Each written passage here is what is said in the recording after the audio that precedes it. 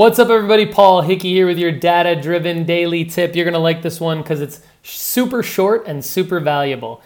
We are talking to WordPress website owners, developers, content managers. This means you could be a small business owner, you could be in the marketing department, or wearing any number of hats within an organization, and you're responsible for doing some kind of content management on your WordPress website. If you're using WP Engine, which we are for most, if not all of our clients who host their WordPress sites with us, one important thing that you need to know how to do is clear your cache. So here's how to clear your cache in WP Engine. You're going to log into your WordPress dashboard. Over on the upper left-hand side, you'll see the WP Engine icon and word mark. You'll hover over it, click General Settings, and then you'll scroll down and click the blue Purge All Caches button. That will clear the entire server cache for that particular website, and it does sometimes take up to an hour or so to start to see the changes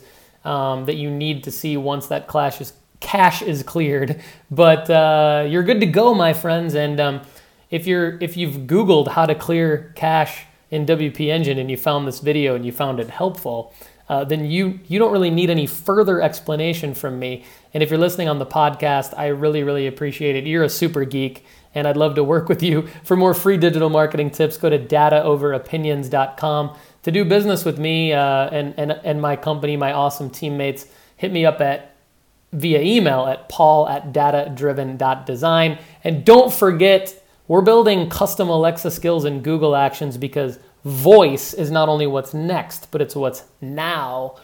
My friends, the proof is in the data. And if you want to get a free trial of our premium Alexa skill where you can just ask Alexa how your web traffic is doing instead of logging into your Google Analytics account, the first voice-based business intelligence dashboard, my friend, is being built by Data Driven Design. Go to askdatadrivendesign.com. Thanks and have a great day.